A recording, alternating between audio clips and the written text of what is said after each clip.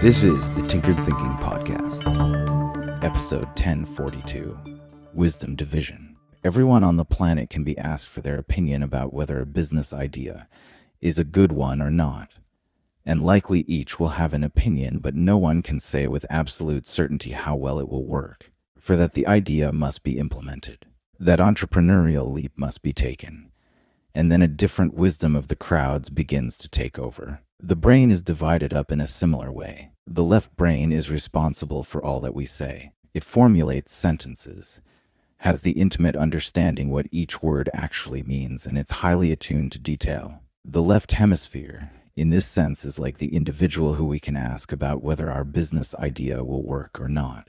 Unfortunately, this left hemisphere is rather narrow in its focus, and it will give a plausible-sounding answer even if it most certainly doesn't have that answer. Strangely, a person can do fairly well without this hemisphere, if, say, it is lost due to a stroke. The right side of the brain is strangely capable to take over in such a way that a person can pretty much live a normal life.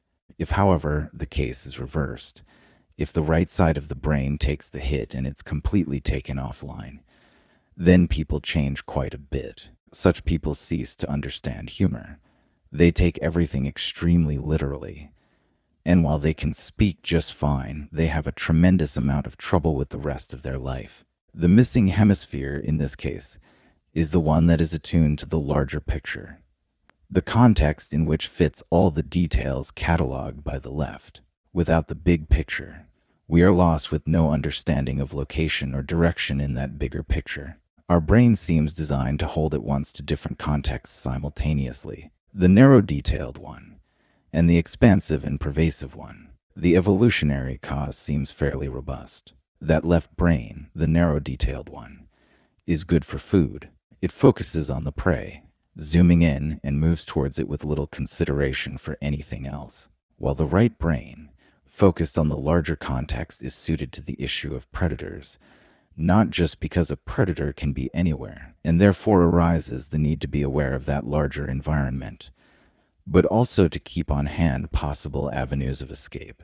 The functional dichotomy within the skull seems at work on a larger scale regarding the market.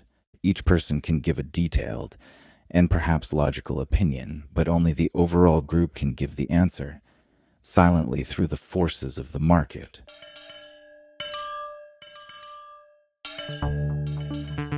This is the Tinkered Thinking Podcast.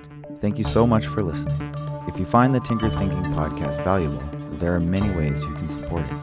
You can review it on iTunes, you can share it on social media with your friends, you can blog about it or discuss it on your own podcast, or you can support it directly, and you can do this on the support page at tinkeredthinking.com. Both one-time support and monthly subscription support options are available. Thank you for your support of the show.